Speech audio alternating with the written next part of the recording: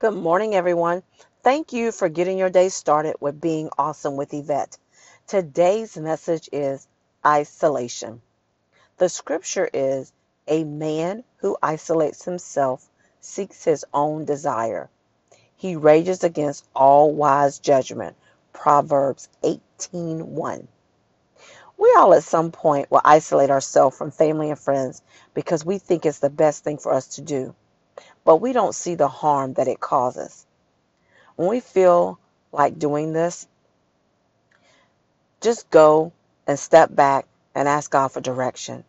And while waiting, focus on someone else. And then God can help us to see our situation with a new and clear perception. Please hit the subscribe bell to be notified when I post the next message and to follow me. Thank you for getting your day started with being awesome with Yvette. I really hope this message was encouraging and uplifting for you to want to change and do the will of God. Thank you again for getting your day started with being awesome with Yvette. Have an awesome day.